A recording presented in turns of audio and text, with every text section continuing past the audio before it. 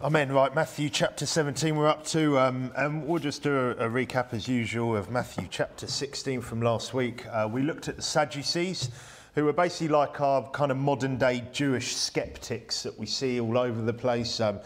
They basically deny anything miraculous. They try and sound so sort of rational and intellectual, and they just kind of know better. However, what was interesting is that they still came along with the Pharisees, didn't they? So they seemed to reject all those things, but they came with the Pharisees to attack Jesus Christ.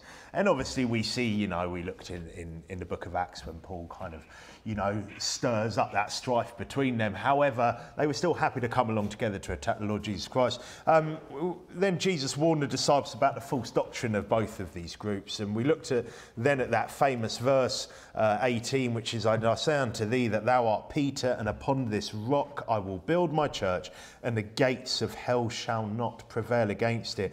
And how the "it" at the end of that verse is referring to the rock, Jesus Christ, not the church. The gates of hell not prevailing against him because he rose from the dead. And I think so many churches and so many people have been blindsided because of, sadly, the false doctrine of Jesus Christ not going to hell. And then kind of people have never really looked at it for what it says, and it's Jesus Christ where the gates of hell didn't prevail against him. Peter then was told of the responsibility that he's being given, the keys of heaven, and he rebuked Jesus, didn't he? And he was rejecting the things of God, and he was rebuking Jesus with that. We looked at that and ways that kind of can apply to us in our life. And then Jesus then talked about denying self, leaving your old life behind, and finished the chapter with verse 28, which is, verily I say unto you, there be some standing here which shall not taste of death till they see the Son of Man coming in his kingdom. And that's referring to this event that we're about to read now, where it goes straight into verse 1 then of this chapter, which says, and after 6 days Jesus taketh Peter, James and John his brother, and bringeth them up into an high mountain apart, and was transfigured before them, and his face did shine as the sun, and his raiment was white as a light. I'd like to pray before we continue. Father, thank you for your word. Thank you for this great chapter of the Bible, starting with just this amazing vision here that just help me to preach accurately now, but help me to preach the whole of this chapter as you'd want it preached, Lord. Help everyone to have attentive ears, to just minimise the distractions, Lord. Help everyone to stay just wide awake and focused on what your word's got to say to them. In Jesus' name, pray all of this. Amen. Okay, so what's going on here? He's just said that some of them will see the Son of Man coming in his kingdom. Mark 9:1 worded it, the kingdom of God come with power, and Luke 9:27 says, till they see the kingdom of God, because it's all the same thing, yeah? The kingdom of God is his kingdom, isn't it? Because he is God. This is basically a glimpse of the coming kingdom, the kingdom to come. He takes the inner circle, and it seems that Andrew didn't make the cut this time, up into a high mountain, and he's transfigured or transformed, yeah? His face was shining like the sun, and obviously we're not talking about an English winter here, yeah? So this was some real shining. His clothing was bright white as the light. Mark 9:3, the parallel passage says, and his raiment became shining, exceeding white as snow, so as no fuller on earth can white them. I mean, this is like an amazing sight, isn't it, to see something like that? A fuller being someone who washed and whitened clothes. So this was like, imagine, do you remember those old like sort of Dazzle Persil adverts where they used to have like the grubby old, like, for some reason, the mechanic who's wearing bright white clothes for some reason, and he's got like oil and grease all over it, and then they got the before, and then he puts it in the wash and it comes out and it's like glistening, and you're like, whoa, on the TV. Think of that, but multiplied by 10, yeah? So you just like, sheer dazzling white. And it said bright white, exceeding white as snow. And this is Jesus Christ in his full glory. So turn to Revelation chapter 3, though, because Daniel 7:9 says, I beheld till the thrones were cast down, and the Ancient of Days did sit, whose garment was white as snow, and the hair of his head like the pure wool. His throne was like the fiery flame, and his wheels as burning fire. And that's the Lord Jesus Christ. The white raiment represents sinlessness, doesn't it? That's the idea of it. It's the white is a representation of sinlessness. Something that we also will receive once we get rid of our sinful flesh. That's the whole point in the white raiment that we see here in Revelation chapter 3 and verse 5, which says, he that overcometh, the same shall be clothed in white raiment. And I will not blot out his name out of the book of life, but I will confess his name before my Father and before his angels. How do you overcome? By believing on Christ. 1 John 5:5 says, who is he that overcometh the world, but he that believeth that Jesus is the Son of God. See, you're overcoming the world. You're overcoming the lies. You're overcoming the false doctrine. You're overcoming the work salvation in its various different forms by believing that Jesus Christ is the Son of God. That's believing the gospel. That's believing that he died, was buried, and rose again to pay for your sins. That's believing the truth about Jesus Christ. Yeah, and that's how you overcome. That's the only way you will overcome. That's the only way you do overcome, is by putting your faith in Jesus Christ. Okay, it's not of any works. It's not, the false prophets would love to say, see, you've got to overcome, you've got to persevere till the end. No, overcome is who is he that overcometh the world, but he that believeth that Jesus is the Son of God. Okay, so Jesus Christ was obviously already sinless. Yeah, he's God, and in his full glory, he's clothed in this raiment white as a light. So go back to Matthew 17. We will obviously one day have that white raiment as well. In the meantime, we've got to battle with this flesh. Jesus Christ was sinless, so, but this is a picture of him in his kingdom. It said in verse 3, and behold, there appeared unto them Moses and Elias, talking with him. Now, Elias being just a Greek version of Elijah, he's talking to these Old Testament prophets, Moses and Elijah. Now, I don't believe myself that they were suddenly teleported there or whatever, God put them there in one way or another. This is described as a vision in verse 9, so it is a vision.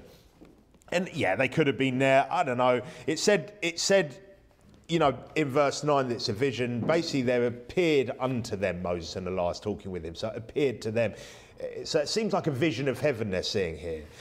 It says in verse 4, then answered Peter and said unto Jesus, Lord, it is good for us to be here. If thou wilt, let us make here 3 tabernacles, one for thee and one for Moses and one for Elias. Now, he basically, a tabernacle is like a tent, some sort of dwelling. He's thinking about, he's basically suggesting making them tents. And I think he just kind of doesn't really know what to say. Sometimes you just kind of, some people are like this, you just kind of blurt out because you just don't really know what to say. You're a bit kind of at a loss. Peter's one of those guys that has to fill gaps, doesn't he? Some people can just keep deadly silent, and you can, and sometimes they make you kind of talk a bit. Like sometimes you want to fill gaps. I think Peter's one of those guys. He's just looking at this thinking, someone's got to say something. Let me make some tents for you guys, Well, it says in verse 5, while he yet spake, behold, a bright cloud overshadowed them, and behold, a voice out of the cloud which said, this is my beloved Son, in whom I am well pleased. Hear ye him. Can you imagine experiencing that? It's been absolutely amazing. These men experience that. Now, you could say that God is making a point of lifting him above the other. He didn't just say, let me make 3 tabernacles for you. It's almost like he's got them on a par, isn't he?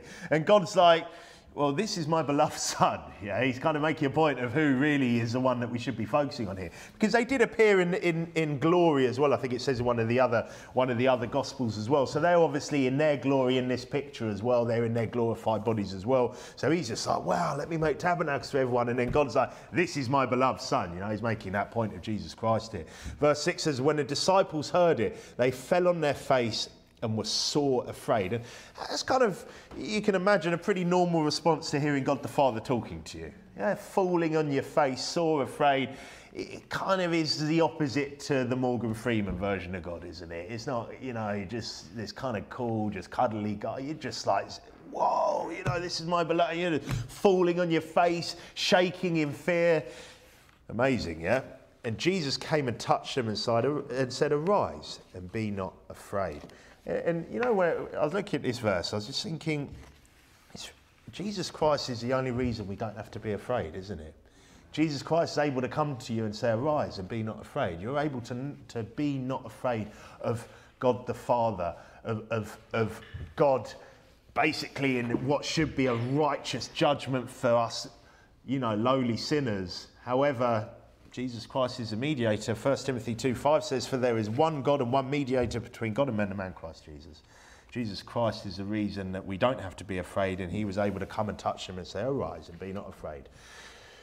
Verse 8 says, and when they had lifted up their eyes, they saw no man save Jesus only. So I don't think they just suddenly climbed back up to heaven in that time. I just think it was a vision, something amazing for them to witness, to see this vision of the coming glory, the coming kingdom of Jesus Christ. And as they came down from the mountain, Jesus charged them, saying, "Tell the vision to no man until the Son of Man be risen again from the dead." So, for me though, the greatest thing about this vision, and look, there are many things you could probably, I'm sure there are many pictures of this, that are in this story and things you could kind of see into. I've heard kind of different things preached, but I'm not really convicted about any of them, and there's much I want to preach in this chapter as well. For me, this vision is amazing, okay? It's just an amazing thing. It's a picture of Jesus Christ's coming kingdom, when he's going to rule and reign and he's in his glory. It's just an amazing thing for them to see. However, the most amazing thing is what Peter says in 2 Peter 1. Now you turn to 2 Peter in chapter 1. Obviously, we're going to be coming back to Matthew 17. He's seen Jesus in his glory, the long since dead Elijah and Moses. He heard the Father speaking out of the cloud.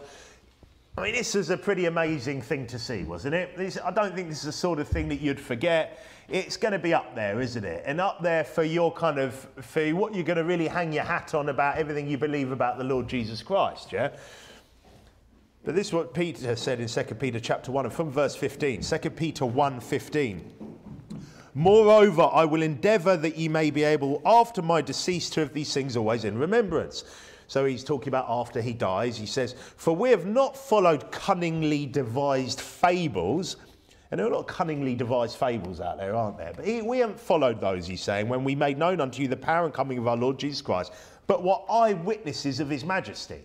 So he saw the power and coming of our Lord Jesus Christ in his vision. He is an eyewitness of his majesty.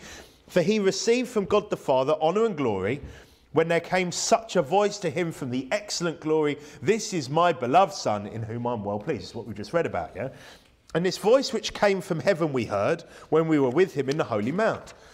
Okay, so he's saying, yeah, we witnessed it. We witnessed this, yeah? This voice coming out of heaven, we witnessed all of this. However, verse 19, "We have also a more sure word of prophecy, whereunto ye do well that ye take heed, as unto a light that shineth in a dark place, until the day dawn and the day star rise in your hearts. Knowing this first, that no prophecy of the Scripture is of any private interpretation. For the prophecy came not in old time by the will of man, but holy men of God spake as they were moved by the Holy Ghost." He's saying, yes, we were there. We saw it. We heard it. However, do you know what's even better than that? The word of prophecy. What's the word of prophecy? The word of God. That's a more sure word of prophecy. Saying, and here he's really talking about, because he's talking about men of old time. He's talking about the prophecies of men like Moses, of men like David, of men like Isaiah, and all the others. And they're the evidence. They're the evidence, really. Beyond this is a vision, because people can tell you, I saw this, I felt this. Look, that's not the evidence. The evidence is the prophecies being fulfilled, those tons and tons, because Jesus Christ literally fulfilled so many prophecies. And yeah, it's such an amazing thing, the Word of God, isn't it? Because once you're saved and you're reading the Bible and you're seeing these little prophecies, all pieces together, but before that, you can see how a skeptic could be like, what, is that really talking about Jesus? Oh, well, you can grasp it at straws there, that kind of little verse there, and that verse there, and that verse there. But once you just put it all together and just see Jesus Christ as filling tons and tons and tons of prophecy, it's amazing, isn't it? And that's a more sure word of prophecy. That's what it rests upon. It doesn't rest upon a vision of someone. And nowadays, it doesn't rest upon a vision of someone. So all these people are like, I saw this, and Jesus Christ, I got saved because Jesus Christ appeared to me. You liar. You're a liar, and you're not saved. They're never saved anyway, are they? I got saved because, Jesus Christ came to me in a dream, and I saw him, and, he looked like, a hippie, and he was floating around in a dress. You liar. You didn't get saved. Would you? Oh, okay. So, is there any way well, as long as I don't, do any bad sins. It's just all load of nonsense, isn't it? But it's the word of prophecy, isn't it? It's the word of prophecy. And that's what we're saved by anyway, isn't it? It's the word of God. Okay, so why is that? Because they were speaking as they were moved by the Holy Ghost. That was what it said in verse 21. It says, "For the prophecy came not in old time by the will of man, but holy men of God spake as they were moved by the Holy Ghost." That's why every single one of their prophecies is fulfilled, because they were speaking by the Holy Ghost, because they couldn't have done it otherwise. Okay, go back to Matthew 17. Okay, in verse 10, Matthew 17 and verse 10 says, "And his disciples asked him, saying, Why then say the scribes that Elias must first come? So now the scribes are referring to Malachi's prophecy in Malachi 4. So if you turn to Malachi chapter 4.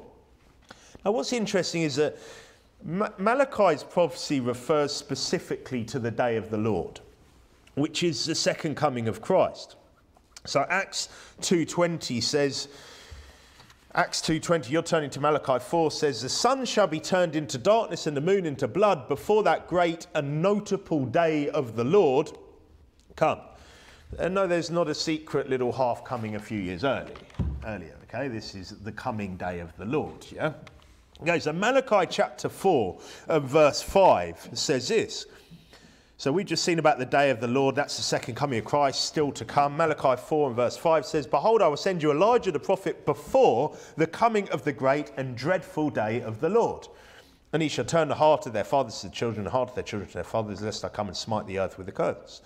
So this first coming of Christ wasn't the great and dreadful day of the Lord, was it? The day of the Lord is the second coming of Christ, which is why many believe that one of the two witnesses in the end times will be Elijah. Okay, one of the reasons they believe that, and obviously because he never died either, did he? He just eventually was taken up into heaven. So many people say Elijah. Some people think Moses, because this might be a picture of that. Other people maybe think, it could be Enoch. Again, he was like he walked with God and he was not. Because God took him.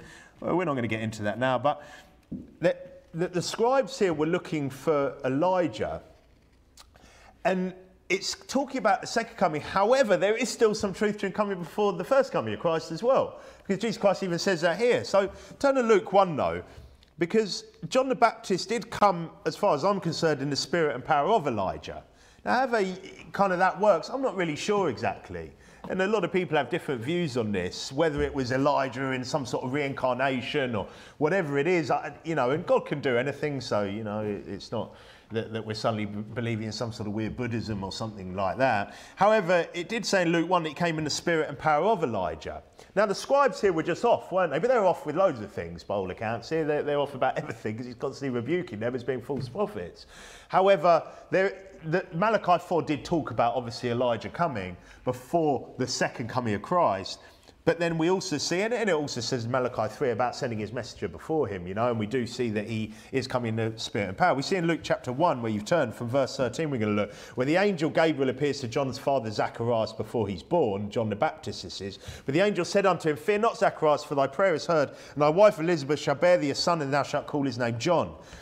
And thou shalt have joy and gladness, and many shall rejoice at his birth. For he shall be great in the sight of the Lord, and shall drink neither wine nor strong drink, and he shall be filled with the Holy Ghost, even from his mother's womb.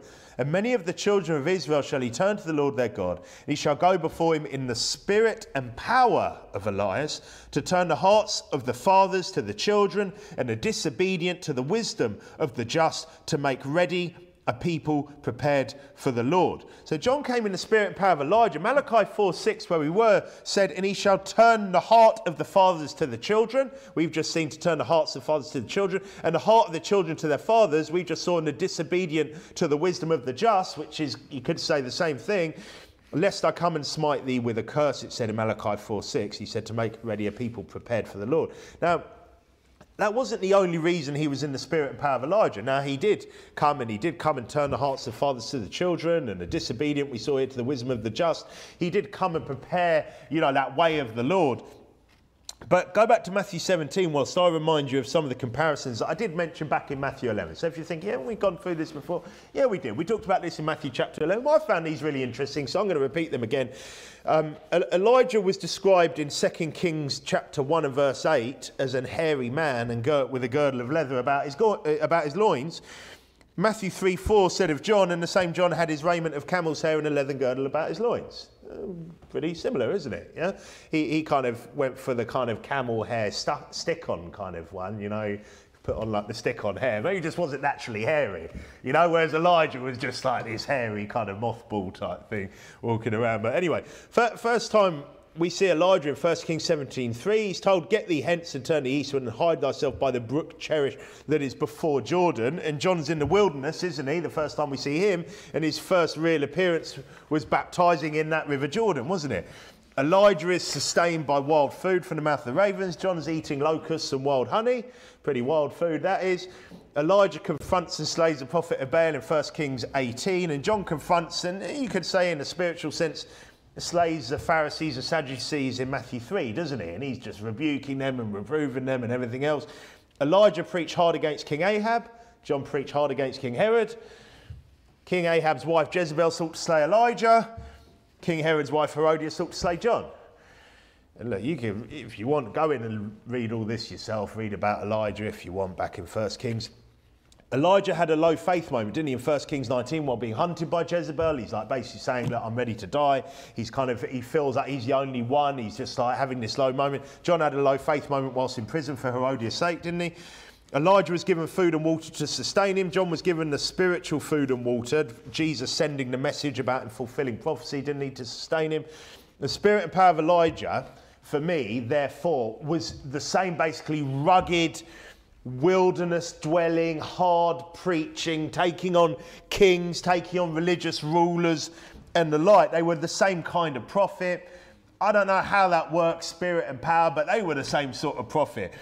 This is what these guys were looking for, really, weren't they? Or bring children back to life or any of those miracles. But he kind of did it in a spiritual sense, didn't he? He even said, didn't he, when he first appears on the scene, he's talking about Jesus Christ coming to baptize with fire as well, doesn't he? And he's basically saying the fire's coming down on you. And he was basically preaching the gospel and giving life to children, wasn't he? But spiritual life. But he wasn't doing these miracles that Elijah did. But that's why here in Matthew 17, back to Matthew 17 and verse 11, it says, And Jesus answered and said unto them, Elias truly shall come first and restore all things. But I say unto you that Elias is come already, and they knew him not, but have done unto him whatsoever they listed. Likewise shall also the Son of Man suffer them. Then the disciples understood that he spake unto them of John the Baptist. So look, whether it's spirit and power, whether Jesus just used that terminology to show that that's what it was, or whether it was Elijah somehow, you know, as John the Baptist, I don't know. But what's funny is that the scribes and everyone else were looking for Elijah's miracles, weren't they? They were looking for someone who was going to do all these amazing things, and they missed the camel's hair wearing, leather belt wearing hard preacher who was in their face preaching, who had all these similarities. They just missed it, didn't they? They missed it. And what did? They did to him what they chose. And what you know, what's that about? Well, he was imprisoned, like we saw earlier in this Gospel of Matthew, and eventually killed. He was beheaded. And it did say here, Jesus Christ said, he said, and they knew him not, but have done unto him whatsoever they listed. So we looked at it, and we looked at how it happened because of Herodias and her daughter pleasing Herod. Then, he said, you can have what you want, and she asked for the head of John the Baptist in a charger. But it seems like it wasn't an unpopular choice for the multitudes, really. He's talking about they, or at least for the rulers, the leaders, at least let's say the Pharisees and Sadducees and scribes that he was rebuking in chapter 3, I would say at least for them it wasn't an unpopular choice, was it? He said here, they have done unto him whatsoever they listed, likewise shall also the Son of Man suffer of them. Okay, so look, these people, their leaders at least, this is what they wanted to do to John, that's what they did. So Jesus is saying that he's going to suffer similarly though, isn't he? So he says, this is what happened to John, I'm going to suffer in the same way. And verse 14 says, And when they were come to the multitude, there came to him a certain man, kneeling down to him and saying, so we're moving on here, Lord, have mercy on my son, for he is lunatic and sore vexed, for oft times he falleth into the fire and oft into the water. So his son's in a pretty bad way here, isn't he? So we're moving on now, and this guy's come to him, and they've come to the multitude. This guy's come, he's kneeling down, he's worshipping him. He's just saying, look, like, have mercy on my son. He's nuts, yeah? He's a complete lunatic. He's basically, he said he's sore vexed, so he's just got all these troubles. He's falling into the fire, into the water. I mean, he's out of control, isn't he? This sounds crazy, doesn't it? Suicidal, or at least can't look after himself at all. He's like falling into fire, into water. He's a lunatic. And you see these sorts of people sometimes stumbling around, don't you? You do see him. You see him out, in towns, and I go up into central London a bit for work, and now and again, we'll look out the window and go, what on earth, look at that one, and they're literally, just wandering down the road, shouting things out, doing just crazy, deranged things. These people are out there, aren't they? And I can imagine a lot of these guys are off, without someone looking after them, probably die pretty early, don't they? A lot of these people. And what do we say, or what does our world say? Well, it's mental health. Man, it's just that mental health, that person who's just like stumbling around doing crazy things, walking in front of cars in the traffic, and, all these other, it's just mental health, yeah. And usually we just happen to have a new terminology for it, which is so handy because at the same time there just happens to be a new drug for it as well that happens to fit that terminology. And like I've said many times, I think from here before, because it kind of interested me that many years ago, it's all just some form of tranquilizer, isn't it? Just a different type of tranquilizer just to numb someone. It's just to tranquilize them. And then we can just claim we've got a special tranquilizer that's just for that particular mental illness that we've just managed to work out. Oh, and we just happen to have a drug that was in the making for 15 years, and we just happen to have come up with a new terminology for the latest kind of lunatic walking around doing crazed, deranged things. What was the cause of this guy's crazy behaviour? Well, verse 18 said it was a devil, didn't it? Verse 18 said, and Jesus rebuked the devil. Yeah, so he cast the devil out of him. That was what was going on. Now, just to make it clear, it's not that everyone with any mental health problem is possessed by a devil. Because again, you get some idiots. You get some people that just maybe new Christians, and they see this and straight away, a lot of people like black and white. Oh, to go, right, that must be it. Everyone who does anything crazy must be possessed, And then you've got the others that go the opposite way and go, oh, well, that was back then. Now, that was like back in those days, We don't have people possessed by devils now. I mean, that was just for Jesus to do these. No, it's clearly devil possession, right? Because there's devil possession afterwards in the New Testament as well, after Jesus Christ has gone, and we see that in the book of Acts as well. And there's nowhere to say that being possessed by a devil has suddenly ended. And look, I've run into a lot of people possessed by devils. I have no doubt about it. I'm sure many here have been out soul winning and have been saved for a while and been around people. There's a lot of possessed people, aren't there? There's people, and these people, these nutters, you ever notice how they kind of focus on you? Have you ever noticed that? You'd be walking down a road and there could be people everywhere, and the nutter just starts looking at you when they walk past. And you're like, oh man, it's another devil. and it's, at least we have the power of God. You don't have to fear. But it's weird, isn't it? You get that weird stuff. They come up to your car window sometimes, or whatever it is. And these people are out there, aren't they? And look, again, there are those, yes, there are those that it's not a devil. Yeah, there are those that have some sort of, they've messed up their mind in one way or another sometimes. But I do believe there are a lot of people possessed. Now, what happens is you get people out there then go, no, brother Ian, look, you've got mental health, and then what you're talking about is people who are under the effects of drink and drugs. Because it must be one of the two, yeah? Because that's the rational answer. It can't be anything supernatural or spiritual, because, that wouldn't fit in with our intellectual view of the world, right? So it must be the effect of drink and drugs. And yeah, that is out there. Yeah, there are some people that do some crazy stuff and drink and drugs. Not really good advertisement for drinking drugs, is it?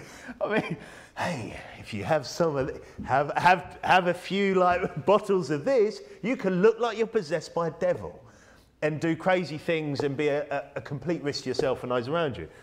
Take one of these, have this pill or this powder or whatever else, and you can actually look like some deranged lunatic, sore vexed, oft times falling into the fire and the water and anything else dangerous, wanting to throw yourself off bridges and into the middle of the road unless whoever it is with you is trying to save you. What a great lifestyle, yeah? But that's out there, isn't it? And there are people like that.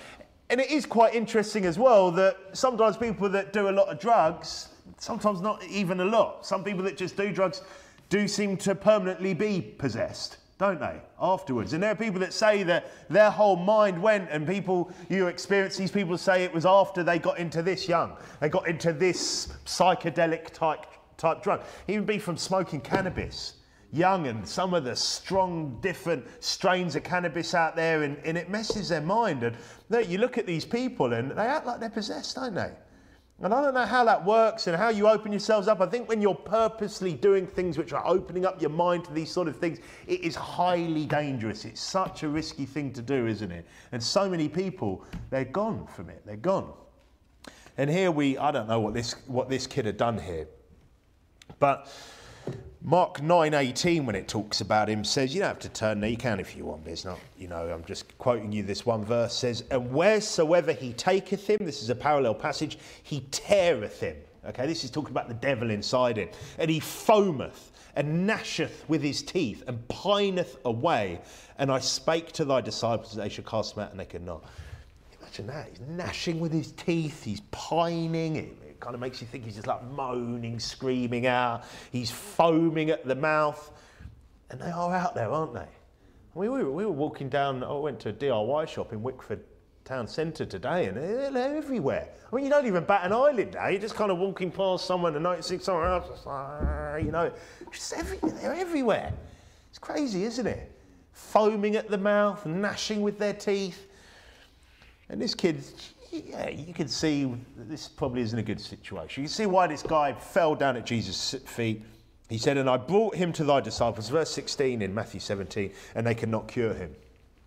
Then Jesus answered, said, O faithless and perverse generation, how long shall I be with you? How long shall I suffer you? Bring him hither to me. Now, I've often read this, and thought that Jesus is reproving his disciples for not succeeding. It kind of reads like that, doesn't it? It's like they could not cast him out, and he's like, you faithless and perverse generation, because then he talks about it being a lack of faith, why they can't heal him. But he is answering the man whose son it is, isn't he? Because the guy said, and I brought him to thy disciples, they could not cure him. Then Jesus answered and said, O faithless and perverse generation. Luke 9:41 says, and Jesus answering said, O faithless and perverse generation, how long shall I be with you and suffer you? Bring thy son hither. So he's clearly talking to the guy, isn't he? And obviously that guy isn't a generation all on his own. So he's talking to the Father, along with probably the multitude from verse 14, and maybe the disciples too. The generation's what? It's basically, it's not an age group, it's the people living there at that time, okay? So it's not just like one age group. Oh, well, I'm just talking to that guy. That guy's kind of like around whatever age, 30 years old. It's all like the sort of 20s to 40. He's just talking about those people who are alive at that time. And they're that generation at that time. So, yeah, the disciples were unable to cast this devil out. Their faith was weak, okay? He does say that. However, here's the thing. For the multitudes to have all of these devils in them, and there were a lot of devils. I mean, all we read about, Mark's gospel especially, it's just like devil cast out, devil cast out, devil cast out, devils, devils, Jesus casting out devils, casting out devils, casting out devils. I mean, it's not that they're just, oh man, just another, that devil just got that one as well, he just got that one. I mean, for starters, they're not saved in the first place. Okay, they're not saved in the first place to get possessed by a devil. And that doesn't... That's impossible. Even before, look, you go, well, wait a second, brother, because the indwelling of the Holy Spirit came at the end of Jesus' ministry and onwards from there, once he breathed on them the Holy Ghost, and after then people are getting saved and indwelt. Yeah, but for the Holy Ghost to come upon you at any point at all, you're not going to have the devil in you, are you? So for me, look, there is, and you don't see any example of someone being possessed by a devil in the Bible who's saved. So, firstly, these people aren't saved. And you could go, well, okay, brother, the people ain't saved. What's your point? These are God's people. Or these were the people that were committed the oracles of God, that have the word of God, that they still understand and know. They're even talking about looking for Elijah to come. And all they know what the word of God says. Yeah, they got the word of God. Okay, they should have gone out and preached it everywhere, far and wide, and some did. However, they shouldn't be in this situation. The vast majority of them should be saved, really. Let alone, but it's beyond that. Because it's like, oh, well, you're unsaved. You just, you might watch out when you walk down the street because the devil might just jump into you. I don't see that. I don't believe that's what happens there. Because for me, you often see it being linked with things like sorcery, witchcraft, all these weird things. He said, he didn't just say they weren't saved. He said they were faithless. He said, and perverse. Perverse. What does perverse mean? It's turning aside, isn't it? They've turned aside. They're perverse. They've gone away from the things of God and just turned aside to wickedness, weirdness. Being possessed isn't just one of those things. So they've turned to false gods, to idols, to witchcraft, to worshipping the stars and the sun and all the host of heaven and all this weird stuff we're seeing throughout the Old Testament. And you get to this point where I think it was something like about 400 years, isn't it, after that final prophecy of Malachi, when there's kind of silence and there's nothing from the word of God. These people are it's a complete mess. And Jesus Christ turns up on the scene and he's just casting devils out left, right and centre. Because really, this is a faithless and perverse generation. This is a wicked bunch. They've gone so far the other way where they've just turned completely aside. And then from that, the ones left, like we said before, he's cast out all these devils. And then he says, look, you cast them out, clean the house, they don't get saved, and it's like 7 even more wicked ones come in, and that's why what we have left of like the kind of spiritual seed of these people is just pure wickedness.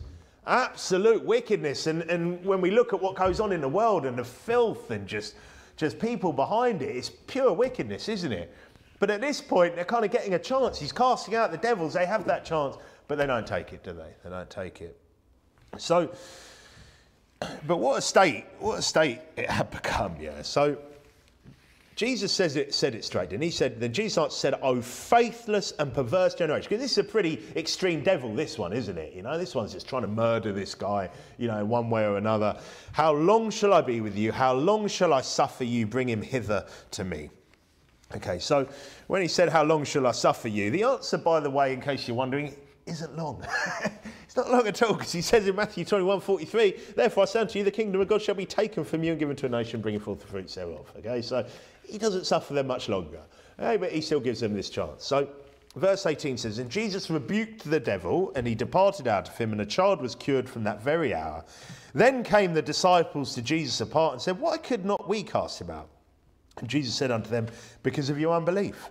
For verily I say unto you, if ye have faith as a grain of mustard seed, ye shall say unto this mountain, Remove hence to yonder place, and it shall remove, and nothing shall be impossible unto you. Howbeit, this kind goeth not out, but by prayer and fasting." So it could almost seem like a contradiction here. You could read this and be like, well, he's just said it's because of your unbelief. If you had a little faith, because that's what he's talking about, mustard seed being a very small seed. If you just had a small amount of faith, you can move whole mountains. And then he says, however, this kind of devil needs prayer and fasting. So you're like, well, which one is it? What's he talking about? He just said it's because of that, but actually you needed prayer and fast. Well, what's the point he's making here? The point is, if you had just a little faith, you would have been praying and fasting.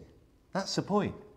If you just had a small amount of faith, just that little amount, you would have seen this guy gone, we're not casting him out, and you would have prayed and fasted.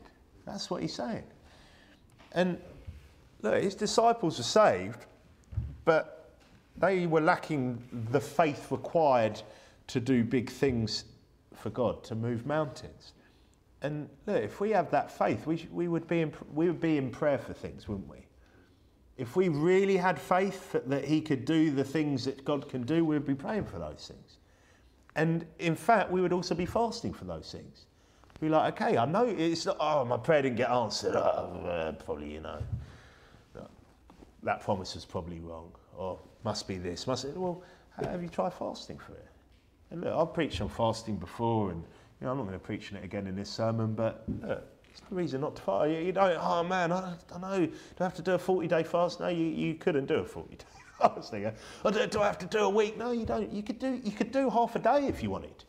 Miss a meal and pray to God.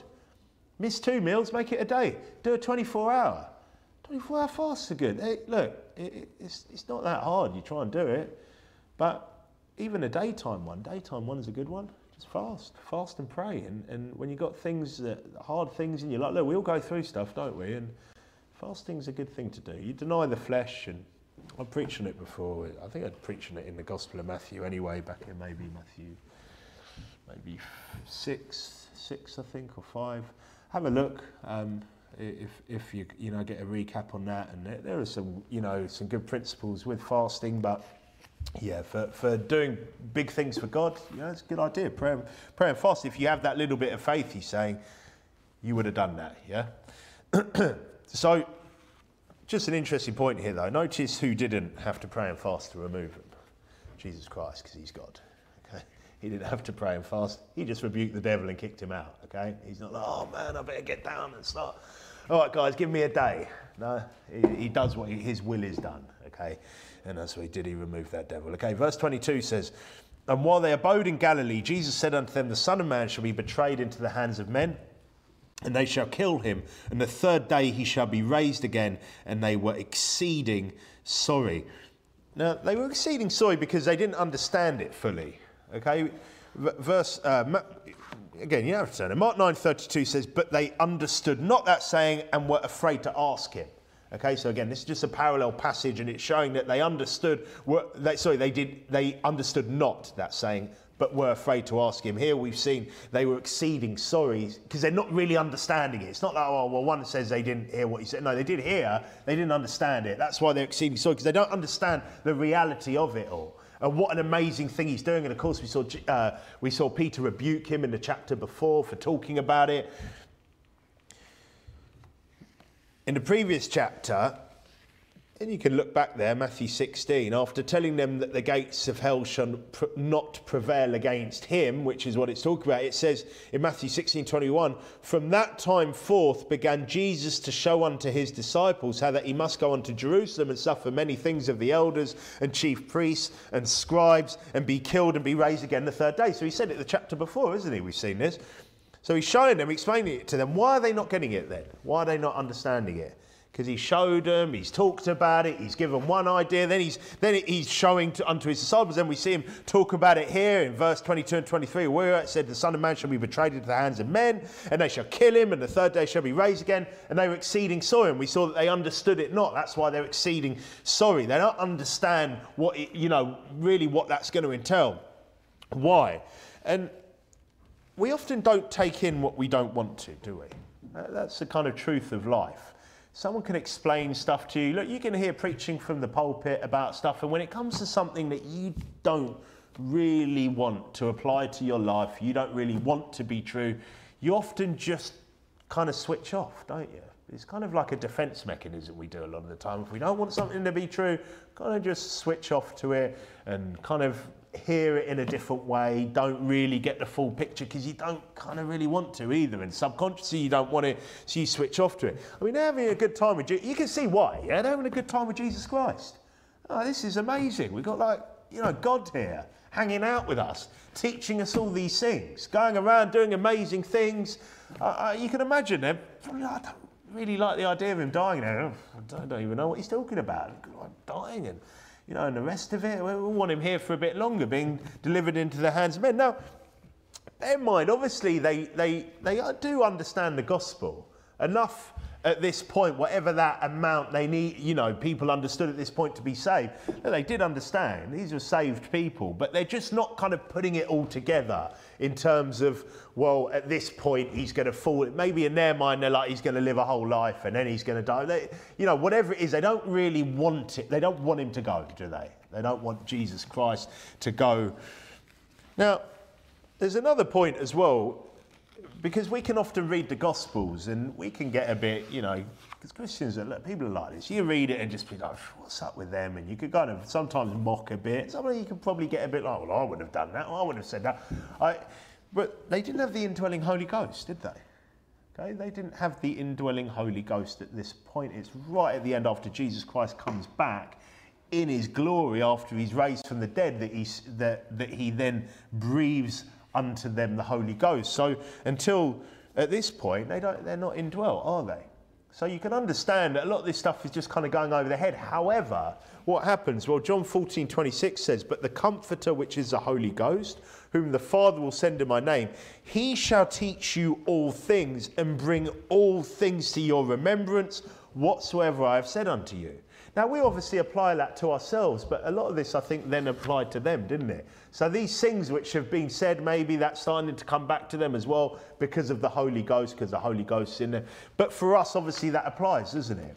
And we do have the Holy Ghost. So when we're reading these things, little things when you're studying start popping in your mind and you start thinking about a verse and you're thinking, yeah, I remember Jesus said this, or this is said here or there or something else. And the Holy Ghost brings to your remembrance whatsoever I have said unto you. Well, if you don't read your Bible, you don't hear the Bible read, you don't hear the Bible preached, you're not studying your Bible, you're not doing any of that, especially, and even memorizing it as well makes it even easier, then you're not really going to bring to remembrance whatsoever he said to you.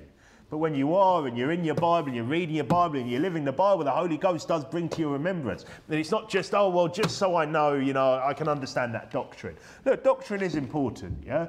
And yeah, we want to understand doctrine, but look, this is in a practical sense as well. How often do you make a decision in life and if you're reading your Bible, you're in your Bible, you're in the Word of God, you want to hear the Word of God, you want to know what's said, something will come in your mind. Some verse, maybe you're counselling, maybe it's for someone else. Maybe you're trying to help someone with something and a verse will come in your head which helps to counsel them or helps you to make a decision in your life. Maybe it's about some sin. Maybe it's something you're about to do and just a little verse pops in your head. Or maybe it's part of a verse. Maybe it's just a little idea of part of that verse. You start looking for it and it helps you. And that's the Holy Ghost bringing to your remembrance whatsoever he said to you. But if you don't read your Bible, well, you're missing out on a whole load of words that he said unto you that you haven't even heard yet, yeah? So obviously, message from that is read your Bible. Verse 24 says, and when they were come to Capernaum, they that received tribute money came to Peter and said, doth not your master pay tribute? Now these are tax collectors. They collect on behalf of the occupying Romans. However, it seems that most of these guys are of the region, they're kind of natives there that are just doing this. Not a very popular job for the Romans, are they? And it doesn't seem like it's probably income based. There's probably just like a flat rate. So you've got tax collectors in a region probably just saying, right, look, you've got to pay this amount. Each kind of the normal people have to pay this. Maybe people in a higher echelon of society maybe pay more. I don't really know how it works. But there's something they have to pay. Yeah? It's tribute money. This is what occupying armies, etc. do. And, some could argue that we pay a tribute rate in our nation and probably around the world to the occupying forces that are kind of behind the shadows. But, that's probably another sermon for another day. Verse 25 says, he saith, yes. And when he was come into the house, Jesus prevented him, saying, what thinkest thou, Simon? Of whom do the kings of the earth take custom or tribute? Of their own children or of strangers? Peter saith unto him, of strangers. Jesus saith unto him, then are the children free. So, this story of this tax collector has said basically, he's like, forget all that salvation stuff, He's like, forget all that healing of devils being cast out. Where's the cash? Yeah, he's like just hitting them up for cash. So you've got Jesus Christ walking around, yeah? He's like preaching the gospel, he's healing people, he's doing all these amazing miracles, all this stuff, and this guy's like, where's the money? He must have known what was going on. It's in Capernaum. It's not like he's just gone somewhere completely random, yeah? But it's like, right, where's the cash, yeah? Does not your master pay cash? This Christ fella, this is the anointed one. Where's the money? I know people like that, aren't they? So that doesn't really matter. What it is that you're coming to them with. It's like, well, what about the cash? What about the money? I remember there's a guy I used to know many years ago, and he was an old coach of mine, and we were catching up a little while ago on WhatsApp like voice notes, yeah. And I was telling him what I was doing, and I've tried to preach him the gospel before, and I was saying, blah blah blah. This is okay. Yeah, so tell me, does it pay well? I was like, what? Like for him, it's just like, forget all that. Where's the money? What is it like? So, does it pay well? I was like, no. and anyway, how about we talk about the gospel as well? But that's a lot of people like that. This guy, this tax collector, is just like, where's the cash? Why haven't you paid your tribute, Jesus? And people are like that, aren't they? It's just, that's all they care about. It's just everything's about money. It always just comes back to money with so many people, doesn't it? That's all they really want to talk about. That's all they're interested in. So Peter automatically says yes here, doesn't he? He says yes. it doesn't seem like Jesus Christ has been paying tribute or has paid tribute. He's like, not your, but he's just like, yep. It's like, kind of like the automatic lie, isn't it? And he's just kind of feeling, oh, yeah, of course he does, yeah. And obviously this is wrong, yeah, okay? And look, Jesus Christ hasn't been paying tribute to any of these guys. We don't see any mention of that. And then Jesus gives Peter a lesson here, doesn't he? So he's like, yes. And then Jesus kind of says to him, what thinkest thou, Simon? Yeah. So, and then he says, basically, I believe this is what he's saying, okay? And, you know, this is how I see this. He's basically saying, look, like, you're children of God, okay? The King of Kings, the Lord of Lords, right? None of us owe tribute, we're free. Obviously, Jesus Christ, but I think he's giving a lesson to him. Because he says to him, he says, what thinkest thou, Simon? Of whom do the kings of the earth take custom and tribute? Of their own children or of strangers? Well, who's the King of Kings? Do we owe tribute, really? No. Yeah, we're of God. We're God's children. Yeah, we're not like these occupying clowns. We don't owe them anything. Okay, that's what he's saying here. He's like, he says, of whom do they take? He says of strangers. He says, then are the children free? Because really, we're children of God, aren't we? Like, it's God, we're God's children. We don't owe them anything, okay? We don't have to pay tribute. However, we don't want to upset them and cause unnecessary trouble, so he then says to pay them, basically. Okay, he says, however, so as not to cause offence. And with that, turn to 1 Peter 2, because, look, kind of a good kind of end here, because no one likes paying taxes to wicked governments. Yeah, and it can be a bit sickening sometimes. And you know, like, I don't know if they do that when you're on the payroll. I've been self-employed for many years. When you do a self-employed tax return, they kind of give you a breakdown of where, like, kind of, and it's only general of where the money goes to. And the whole thing is just a bit sickening. It's a bit sickening. Because really, they're well beyond their remit. They're way out of, I mean, really, they should be there to protect us from occupying forces, to keep law and order. I mean, what else is really a government for? And there should be local areas really just dealing with local issues. We don't need some big government, let alone some massive European government. I know that was, you know, unpopular for other reasons, but the whole thing is just an absolute joke, isn't it? Yeah, all these people like nameless bureaucrats just running things. It's just it's a mess. Yeah, it's a mess, and no one likes paying to these people because it's just sickening. And then when you see what they're all up to and the perversion and the weirdness and all the just like where half the money goes, and you like sponsoring all it's just craziness, and you just and they hit you for a lot of money, and it's a bit disappointing, isn't it? It's a bit annoying. Okay, so, but here's a question: does anyone think that this Roman government here was a righteous government? Anyone think that? Anyone think, well, yeah, but you know, back then, you know, those Romans, they were like good. I mean, these were like a bunch of pagan, false god worshipping weirdos as well, running around in togas and the rest of it. A bunch of it's all the same, isn't it? All just look. Does anyone think the money was going to good causes? Anyone think that tribute money they were paying, that it was all, there's no corruption. None of those tax collectors were siphoning any off. None of the local governors were taking their own cut of it. You know, it was all just going to good causes. It was all going to those lovely Roman roads. I bet there were some nice Roman roads in Rome and around the place, but I bet they were probably looking at potholes. Do you know how much I paid this year? It's like, look, I just walked into a pothole. Just sprained my camel's ankle. Like, what on earth, you know? It probably just, they probably went through similar issues like we do. We're just like, what are you even spending our money on? You know? And then, you know, I don't know, they probably didn't have cyclists, but they had something similar who were just like loving it, probably not even having to pay anything, were they? And, you know, they probably all had their gripes and their complaints, didn't they? Okay, but Romans, you're turning to, where are you turning? Romans 13, yeah? Well, Romans... Oh, sorry, no, you're turning to 1 Peter 2, aren't you? Okay, while you turn to you've probably already turned. I'm just going to quote a couple of verses. Romans 12:18 says, if it be possible, as much as lieth in you, live peaceably with all men. So we want to try and live peaceably with all men. He just said, lest it offend them, okay? Romans 13 verse 7 says, render therefore to all their dues, tribute to whom tribute is due, custom to whom custom, fear to whom fear, honour to whom honour. Okay, the Bible's very clear. So as much as we hate this stuff, and we do, okay, it's annoying. There are a bunch of all sorts. You just, where's this money even going? However, we are told to pay it, aren't we?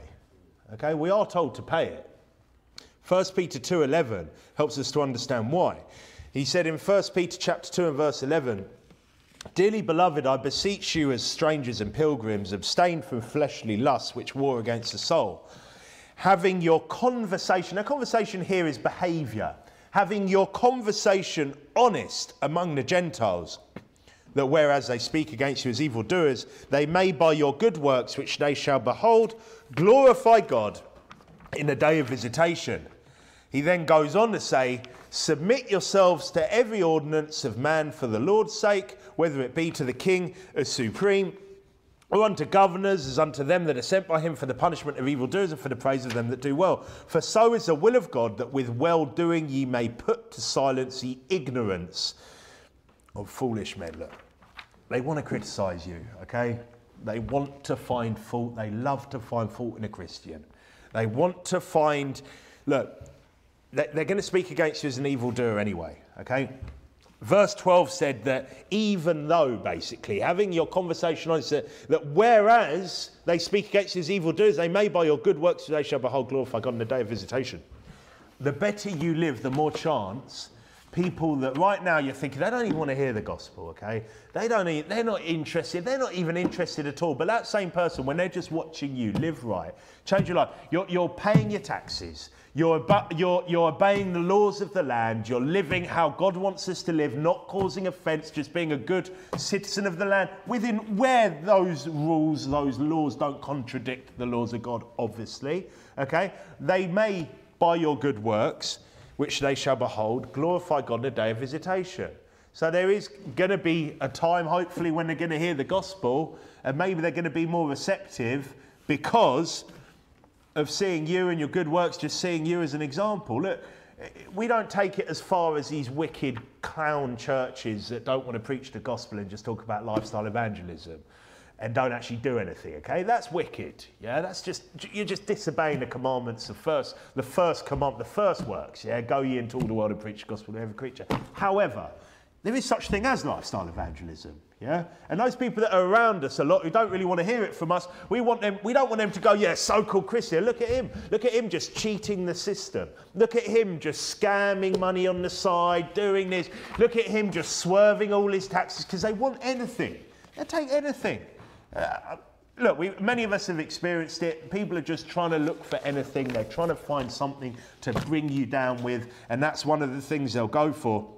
He said in verse 15, "This is the will of God, for so is the will of God, that with well-doing ye may put to silence the ignorance of foolish men." Okay, so our well-doing, our just living right, living life how God wants us to live it, where possible, where we're not breaking any laws of God by living according to the laws of the land, which the vast majority of the laws of the land aren't against God, okay, then we may put to silence the ignorance of foolish men. As free, so remember we saw that, we're free, aren't we? We are free. Okay, we're children of God, and not using your liberty for a cloak of maliciousness, but as the servants of God. Okay, so our liberty in God isn't, oh, well, I can just get away and not do anything. Okay, we want to be free and beyond reproach. He said, honour all men, love the brotherhood, fear God, honour the king. So we should give respect to all, love each other, fear God, and you could say, pay your taxes. Yeah, honour the king, really, for me. That includes paying your dues, you know, to that leader, whoever it is of your land. Okay, he said go back with that in mind to Matthew 17 and verse 27, where he said, "Notwithstanding, lest we should offend them, go thou to the sea, and cast an hook, and take up the fish that first cometh up, and when thou hast opened his mouth, thou shalt find a piece of money. That take, and give unto them for me and thee." Anyone fancy a spot of fishing this weekend? Sounds good, that, doesn't it? Well, it might not happen for us, but I believe the point here, I don't know, look, there's probably a load of stuff maybe that's there that I haven't seen, but the point here is, look, for me, when you're following Jesus Christ wholeheartedly, yeah, you're just like, these are like he's talking to the inner circle. He's talking to Peter. He's just come and seen him in his glory. He's invited him up there. He's one of, along with James and John, he's like the inner circle. Andrew kind of flits in and out a little bit. And when you're one of those, you're that close to the Lord Jesus Christ. And when you're following Jesus Christ, okay, so that's not, oh, well, I follow Jesus Christ. I just read my Bible every day. I go to church. I soul win. I don't need to go to work. I'm just going to go fishing. Yeah, I'm going to go fishing and I'm going to find some money. You're going to be disappointed, okay, because God did say, if a man does not work, neither shall he eat, okay? So, look, God's going to provide for us. However, following God does include being diligent in your work and everything else. But I think the point is that when you do all of that, he will provide for you. And he does, doesn't he? When we put him first and we do the things of God and we're doing what he wants, and they're in full-time ministry, these guys, okay? But they've been called into that, haven't they? So it's not like we're not all just called to just like jack in our jobs. Family, good luck to you. I'm just going to go soul winning 9 hours a day and God will provide. Look, I don't think that's what we're seeing here. We are seeing his 12 disciples called here. But for all of us, when we put him first, we do the things of God and we're still diligent and we still, we know the state of our flocks and we're not just being, we're not being bad stewards of what he gives us and everything else, then he will provide for us. And he does provide for us. And many of us, I've talked about this before and I will do a sermon on this at some point for everyone else is good. But tithing's a great example. Sometimes I've tithed when I'm thinking, I don't even know if I can't really afford to tithe. And things just work out. They work out. Sometimes church, you're like, I can't really afford to take that day off to go church or not, whenever it is. But things just work out, don't they? Because God provides when you put him first. Turn to Matthew chapter 6, because we're just going to finish off there. With that in mind, we just saw him saying, lest we should offend them. Then he says, basically, go into sea and I'm just going to give you some money. I'm going to provide for you, Peter, so that you can pay for us so we don't upset them, so we do as we're meant to do and be good citizens and not offend those people so we can carry on doing the things of God without having all these other trumped up charges against us. Matthew 6 verse 31 says, therefore take no thought saying, what shall we eat or what shall we drink or wherewithal shall we be clothed? For after all these things do the Gentiles seek, for your heavenly Father knoweth that ye have need of all these things. But seek ye first the kingdom of God and his righteousness. Okay, that's a key point here. The kingdom of God and his righteousness isn't just, I believe, getting saved. This is basically, and this whole sermon is to the saved, I believe, as well. He's basically saying, seek the things of God, living right. Part of his righteousness, by the way, is going to work, is being diligent, is getting up early, is doing the things of God, is being a hard worker and everything else. Do those things, work for God, live for God, and all these things shall be added unto you. Take therefore no thought for the morrow should take thought for the things of itself. Sufficient unto the day is the evil thereof. And he's basically saying you don't have to worry. When you do the things of God, when you're living how God wants you to, you're living diligently. But that's not focusing on cash. That's not when all you can think about is money and how you can get this money and how you can get that money and everything else. That's not living for God. That's not having God at the centre of your life. But if your motivation is seeking the kingdom of God and his righteousness, for me, look, he's going to provide what we need. But that includes living by the laws of the land, yeah? Okay. Not popular, that sort of thing, but that's the truth, isn't it? That's what the Word of God says. So on that, let's pray. Father, thank you for a great, just a great chapter in the Bible there, some great messages there, some great lessons we can learn from that chapter. I hope that I preached that clearly today, and I hope that everyone here has taken on board what you wanted them to take on board today, Lord. We pray that everyone gets home safely, that manages to stay warm in what's going to be some cold temperatures now, and stay safe as well on the roads, and Lord, that we all the people that aren't here are able to be well enough and able to get here on the weekend, that we'll return on Sunday for another day in your house, and in Jesus' name pray all of this. Amen.